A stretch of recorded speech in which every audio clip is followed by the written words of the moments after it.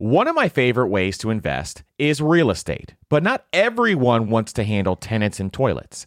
Enter Fundrise. They make it easy to invest in real estate with their flagship fund. Now, as always, you always have to carefully consider the investment objectives and risks of the Fundrise flagship fund before investing.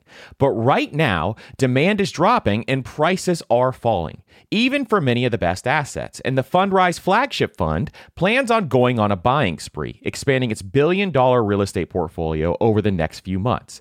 You can add the Fundrise flagship fund to your portfolio in just minutes, with just as little as $10 by visiting fundrise.com/PFP. As always, carefully consider the investment objectives, risks, charges, and expenses of the Fundrise flagship fund before investing. This and other information can be found in the fund's prospectus at fundrise.com/PFP. That's fundrise.com/PFP. This is a paid advertisement. Spring is a great time of year to do some cleaning around the house and clean up your finances. And something else that you can do for your family this spring is shopping for life insurance with Policy Genius as part of your financial planning for the year. Getting life insurance today means you'll have peace of mind so that if something were to happen to you, your family can cover expenses, things like mortgage payments, credit card payments, car loans, or even college costs. I have a wife and 2 kids, with a third on the way, by the way, and business partners that all depend on my income. So I needed life insurance, and Policy Genius made that so incredibly easy. And with Policy Genius, you can find life insurance policies that start at just $292 per year for $1 million of coverage. Some options offer same-day approval and avoid unnecessary medical exams. So save time and money and provide your family with a financial safety net using Policy Genius. Head to policygenius.com or click the link in the description to get your free life insurance quotes and see how much you can save. That's policygenius.com. On this episode of the Personal Finance Podcast, how to open an HSA and why you should do it.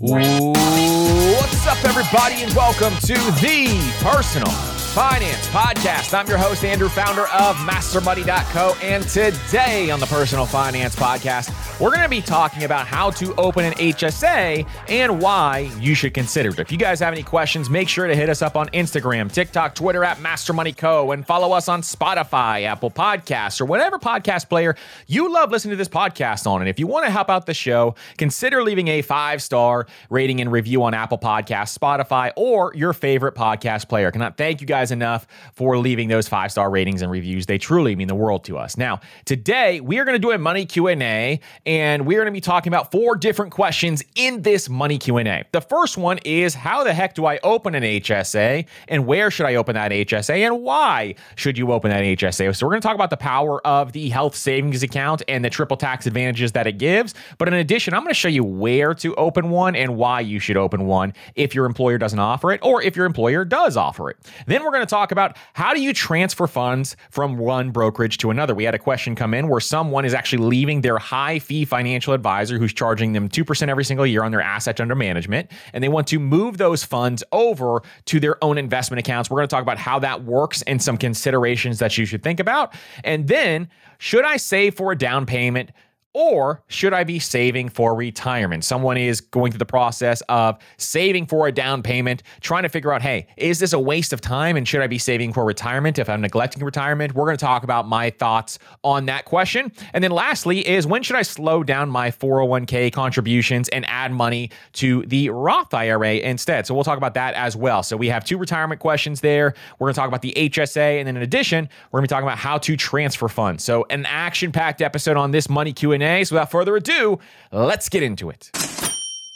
All right, so the first question comes in. How do I open an HSA, and can I do it even if my employer offers an HSA? So this is a fantastic question. We've actually been getting this question more frequently as we talk about the HSA. And if you don't know what an HSA is, we have an entire episode. It's one of our first episodes talking about the HSA, and we call it the Super Retirement Account, which is what that episode is called. So you can check that episode out if you have not, but we'll talk about it more in this episode as well. Now, the HSA is a very, very powerful account because it has triple tax advantages. But one thing to note is to qualify for an HSA or a health savings account, you have to have a high deductible health plan. Now, if you don't know if you have a high deductible health plan, you can talk to your insurance provider, your health insurance provider, and or you can talk to your employer if your health insurance is through your employer and see if you qualify for an HSA, see if you have a high deductible health plan. Because one big question people get is, hey, my employer offers an HSA, but we don't have very good investment options inside of that HSA, or we don't even have investment options whatsoever.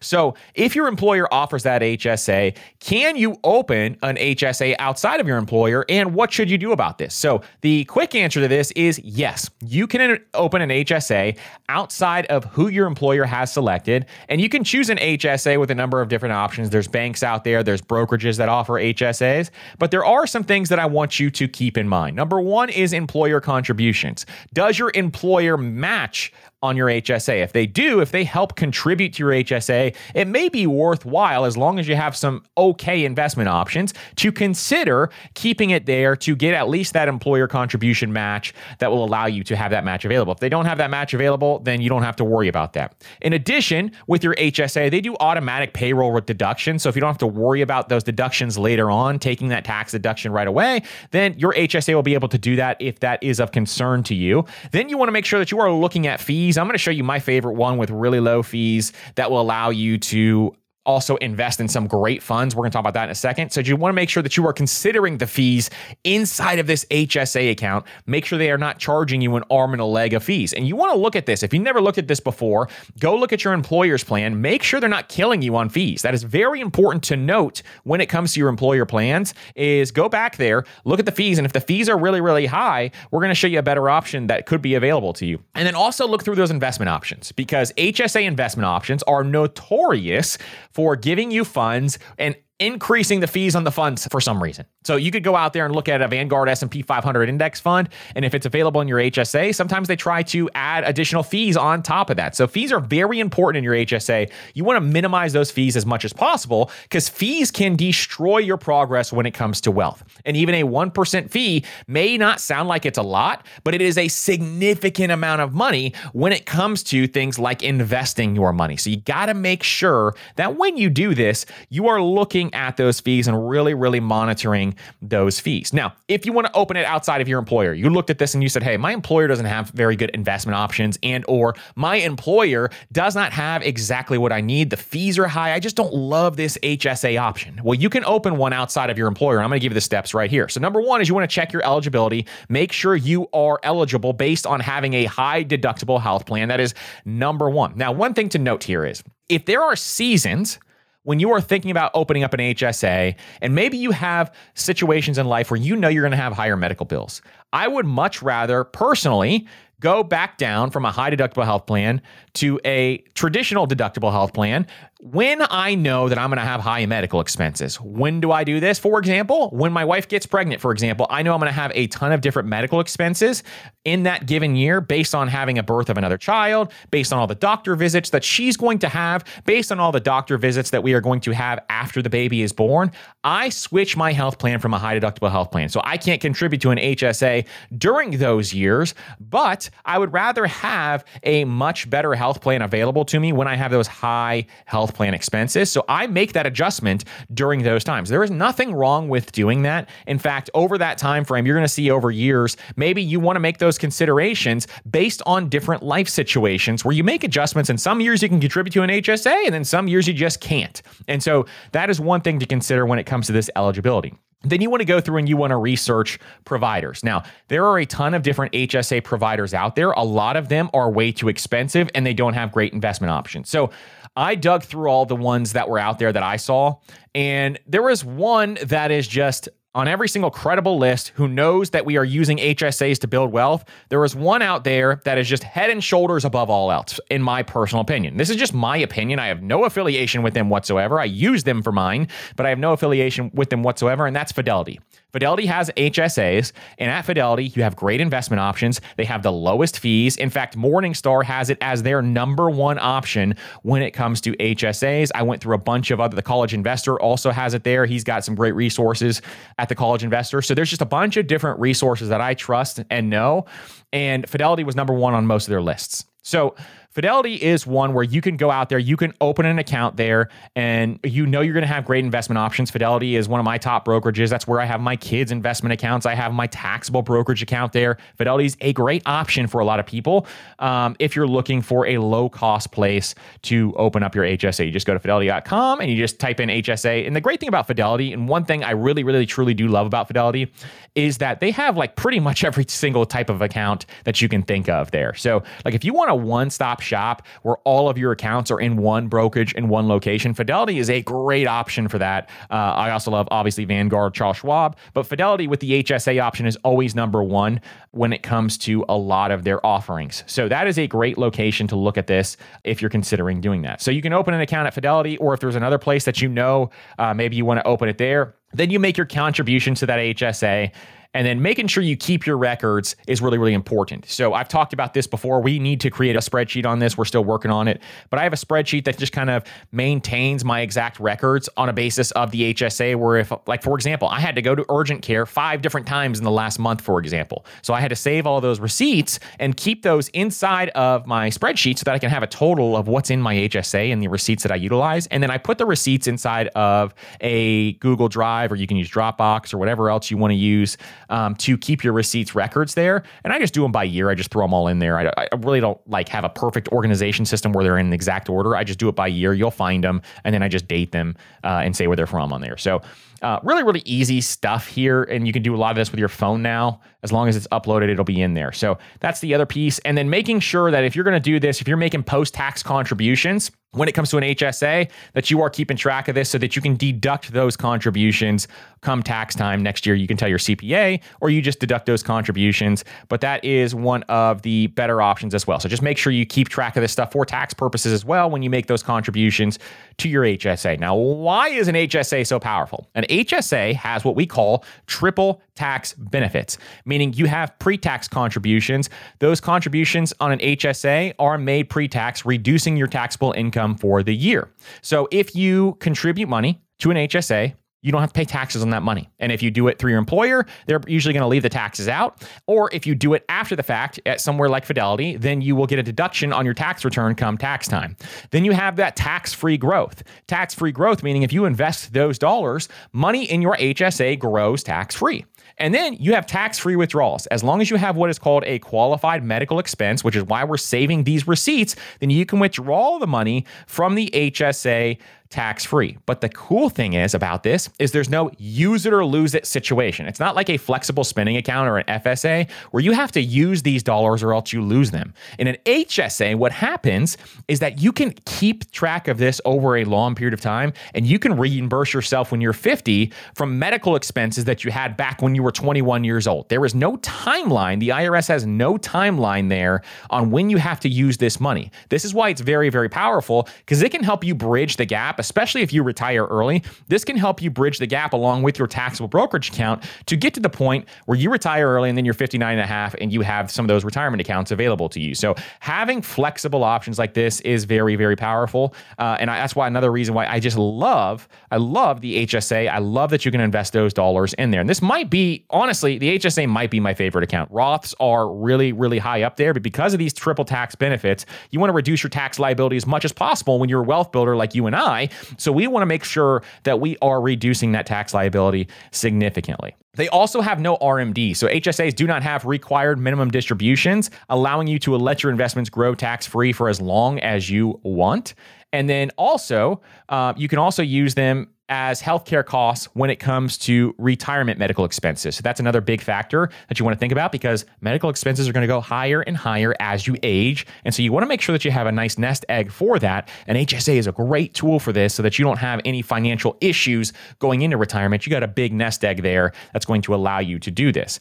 They also have post-retirement withdrawal. So after the age of 65, you can withdraw funds from your HSA for any purpose without penalty, although those withdrawals, when you withdraw them for things that are not qualified medical expenses, are going to be taxed as income. So this is very similar to, basically it turns into an IRA, which is a very cool thing.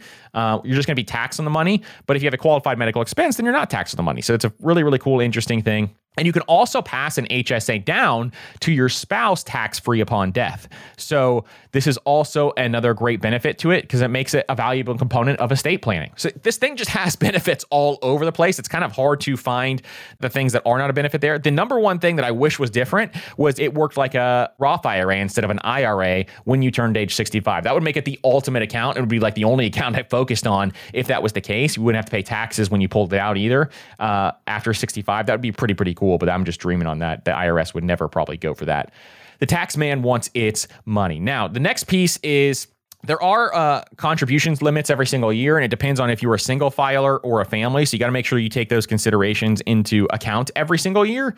And then there's a ton of different strategies to max them out, but the HSA is powerful because of these reasons. It's powerful because you have those triple tax benefits. You can grow this money over time, and you really have a bridge to the gap of being able to pull that money out, especially if you have those qualified medical expenses. So love the HSA for all of these reasons. And if you have those qualified medical expenses, they will rise as you age. You can use those to reimburse yourself tax-free. So HSA is super powerful. If you've never heard of it, make sure you check out our entire episode on the HSA. We call it the super retirement account because of how powerful it is with those triple tax benefits. And I appreciate the question. Hope this was extremely helpful. Like I said, if you're going to open it outside of your employer, I would look at Fidelity first and then maybe weigh out some of the other options out there as well. Now is a great time of year to get your finances in order. And no matter what your financial goals are this year, when you use Chime's online checking account, you can cross all those financial to-dos off your list.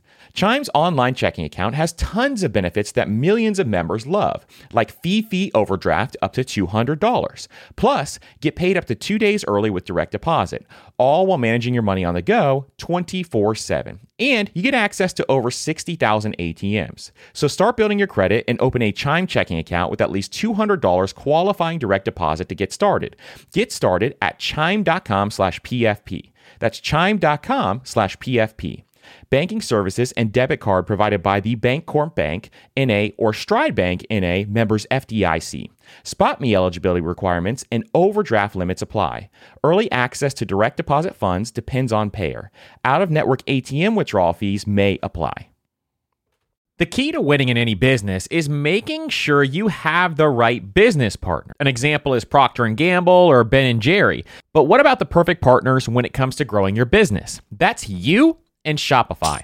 Shopify is the global commerce platform that helps you sell at every stage of your business, from launch your online shop stage to the first real life store stage, all the way to did we just hit $1 million stage? Shopify is there to help you grow. And most people know one of your biggest struggles when it comes to starting an online business is finding new customers, and Shopify can help you do that. And what I love about Shopify is no matter how big you want to grow, Shopify gives you everything you need to take control and take your business to the next level. So sign up for a $1 per month trial period at shopify.com/PFP, all lowercase. So go to shopify.com/PFP now to grow your business, no matter what stage you're in. That's shopify.com/PFP. One of the hardest things about managing your money is figuring out where it's all going. And most of us are trying to save for several goals at once, which can feel like a daunting task to see if you're on track or even on pace to accomplishing your goals. But there is a tool that makes it so much easier, and it's called Monarch Money. They help you track your money flow without taking a ton of time and energy.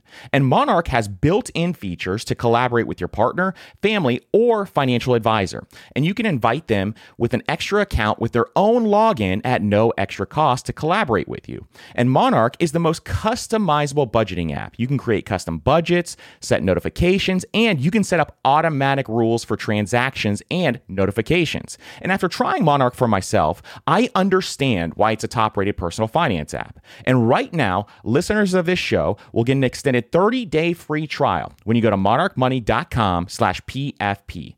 That's MONARCHMONEY.com/PFP for your extended 30-day free trial. We're driven by the search for better. But when it comes to hiring, the best way to search for a candidate isn't to search at all. Don't search, match with Indeed. And if you need to hire, you need Indeed, because Indeed is your matching and hiring platform with over 350 million global monthly visitors. And they have a matching engine that helps you find quality candidates fast. So ditch the busy work and use Indeed for scheduling, screening, and messaging so you can connect with candidates faster. And Indeed doesn't just help you hire faster. 93% of employers agree Indeed delivers the highest quality matches compared to other job sites, according to a recent Indeed survey. And listeners of this show will get a $75 sponsored job credit to get your jobs more visibility at Indeed.com/personalfinance. Just go to Indeed.com/personalfinance right now and support our show by saying you heard about Indeed on this podcast. That's Indeed.com/personalfinance. Terms and conditions apply. Need to hire? You need Indeed. Next question. Can you educate me on what happens with your funds when you transfer them? We are leaving our full service financial advisor and would like to go to a 3 to 6 fund portfolio. Currently, we are in several funds, as advisors tend to do. Do you transfer exactly all your funds as they are, or how would we get down to 3 to 6 funds? We would love to sell, and would there be taxes? Or would we have to sell, and would there be taxes? All right, so when you take your funds from one location to another, it's not necessarily always a one-size-fits-all situation. Sometimes you can transfer them over pretty seamlessly, and then sometimes it's a little more difficult. So typically, when you transfer funds, you're going to have the option to transfer funds that are in kind, meaning exactly as they are, to the new account. So if you can do this, if you can transfer in-kind funds exactly as they are to a new account, this is the easiest way to get that over because you don't have to sell any of your current investments immediately, and you can avoid all the potential taxes and fees associated with selling. Now, in this situation, if you have a ton of different funds, some of these funds you are not going to like, obviously. So most likely you may have to sell some of those funds. And when you sell those funds, depending on what account those are in, that could trigger tax events. So once the funds are transferred, one thing you could do is move the funds first. So you transfer them as they are from your advisor. You transfer them over to the new location that you have. Maybe it's Vanguard, maybe it's Fidelity. There's all these different situations. But you could transfer them over if they have those offerings at those brokerages.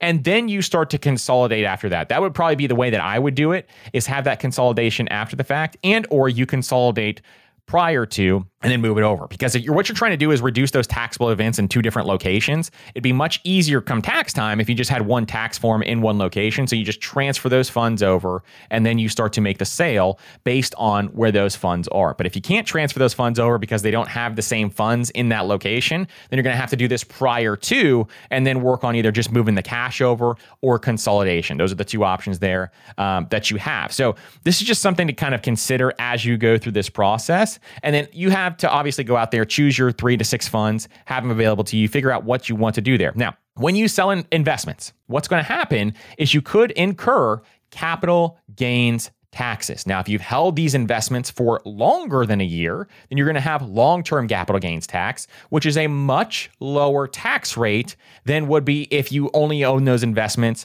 for less than a year. If you own those investments less than a year, you could pay up to high 30% tax rate, or if you had long-term capital gains tax, you're going to have 0%, 15%, or 20%. And most people fall in the middle at that 15% range. You have to be making well above $400,000 to fall into the 20% range.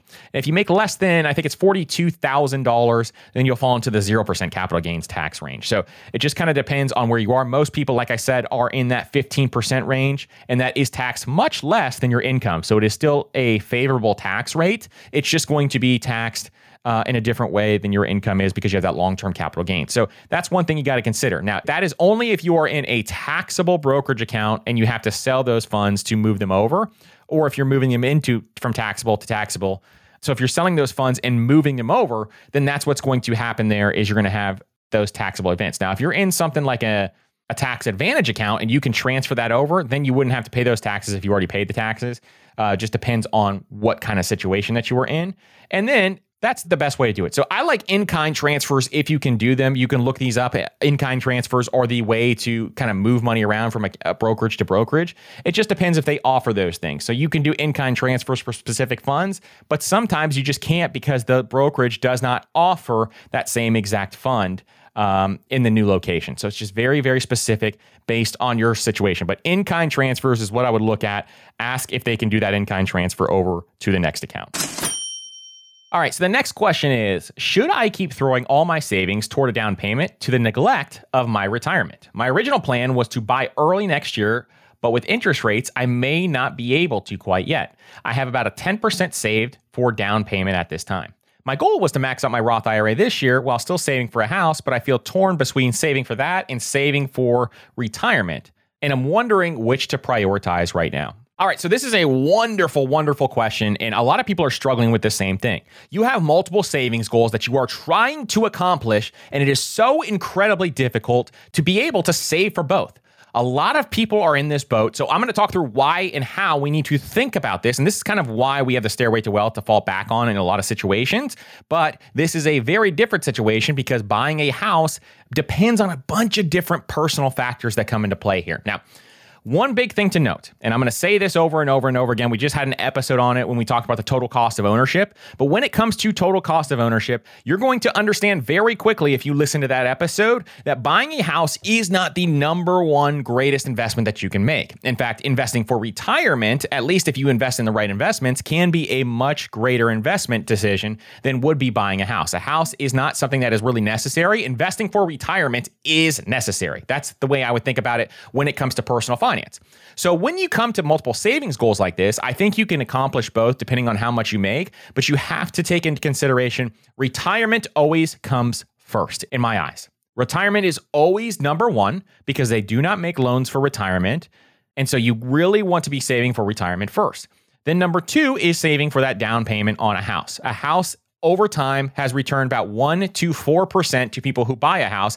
Even when you see baby boomers who have made hundreds of thousands of dollars on their house because they bought it 30, 40, 50 years ago, you have to factor in total cost of ownership and understand how those numbers work before you even consider that being an amazing decision where people are just thinking about that. So make sure you check out that episode if you haven't. But when it comes to this, I would always prioritize retirement first. So making sure I'm saving for retirement, I'm hitting my retirement goals, then I'd be saving for a house. That is my personal priority, and that will always be my personal priority because I want that financial freedom in the future. My future self is going to thank me, whereas a house may not be the number one most efficient financial decision. Now, if you have a family and you want to invest that money into your family, that is your number one priority right now, then maybe that would be a consideration where you would invest in the house because a house is a family investment. It is not a financial investment. And so you got to think about this as you go through this process and make sure you're running those total cost of ownership numbers. Now, also, you have 10% saved up already. If it's your first house, I have no issues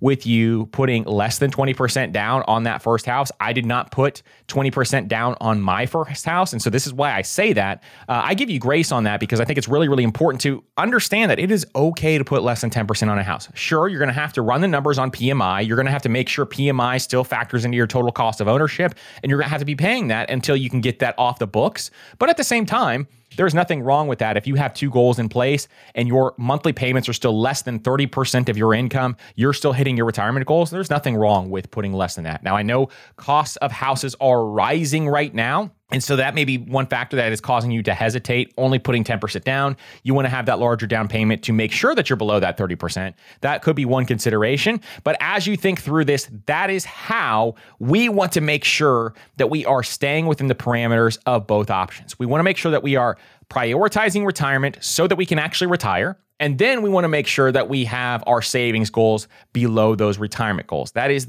the number one thing. Unless you want to work for a longer period of time and you have that all figured out, then that is more power to you because this is why it becomes very personal in this situation. But I would always, for most people, prioritize retirement, then the down payment if you have not prioritized retirement. Now, if you're saving for retirement in other areas and you're just trying to max out that Roth, that'd be another consideration where you want to see, hey, are those other investments allowing me to hit my goals and the Roth is just icing on top? And maybe I value buying the house more, then that would be the other piece that I would really, really start to think about. But if you want a quick, snappy decision, retirement and then buying the house is the order I would consider.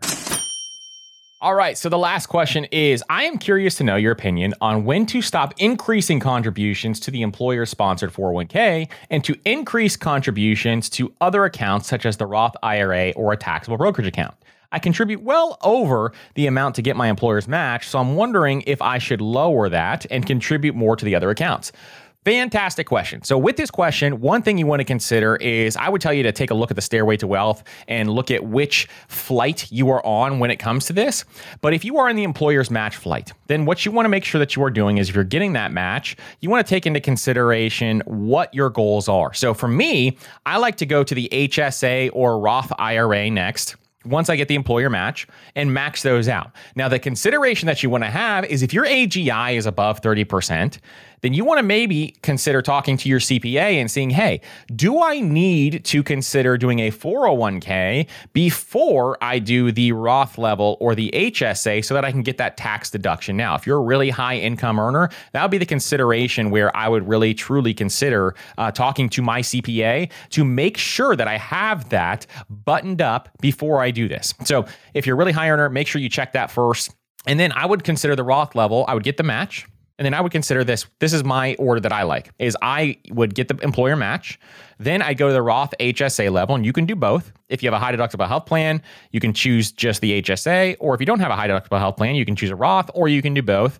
And then from there, I would go back to the 401k after I max those out. And I just like this because I like tax-free growth and being able to pull my money out tax-free, which is why I like the Roth level for most situations specifically. And even in my situation now, I still love the Roth for that reason. I like to have that back end. I can pull this money out. I'm not going to get taxed on this money again. And so I love it for that reason alone. Now, for you, maybe you like the 401k more. You like the idea of not paying taxes now, letting your money grow, and then paying taxes way on down the line. There is nothing wrong with going that route alone. But for me, I like to get the match up to the minimum, whatever that minimum is. I'll get that match. Then I move over to the Roth. Then I go back to the 401k after that. So that is my consideration, how I set that up. And if you want to diversify your tax buckets, then you make sure that you bring in the taxable, because if you're trying to retire early, the taxable brokerage account should be a part of your strategy when you have these different taxable buckets that you have available to you in retirement. So you got to make sure that you are considering all three of those, but that's the order I like. I like match, Roth, 401k, and then make sure that you consider that taxable bucket as well if that's something you want to make sure that you have. So that is how I would think about this, and that is the order I would think about that. Now, a CPA is a great reference if you don't have one. Getting an accountant on your side to do your taxes every year and advise you on some tax situations like this is really, really helpful for a lot of people. So they can really save you thousands of dollars a year on taxes. So that is a great option, and making sure you advise with them as well on your personal situation is going to be really, really powerful. So listen, hope you guys enjoyed this episode of Money Q&A. If you guys have any questions, make sure that you reach out to us. You can send me an email if you're on the newsletter. And if you haven't been on the newsletter, you can go check that out, linked up down below in the show notes. And beyond that, you can send a question on social media as well at Master Money Co. Thank you guys so much for investing in yourself, because that's exactly what you're doing when you listen to this podcast. I truly appreciate each and every single one of you, and we will see you on the next episode.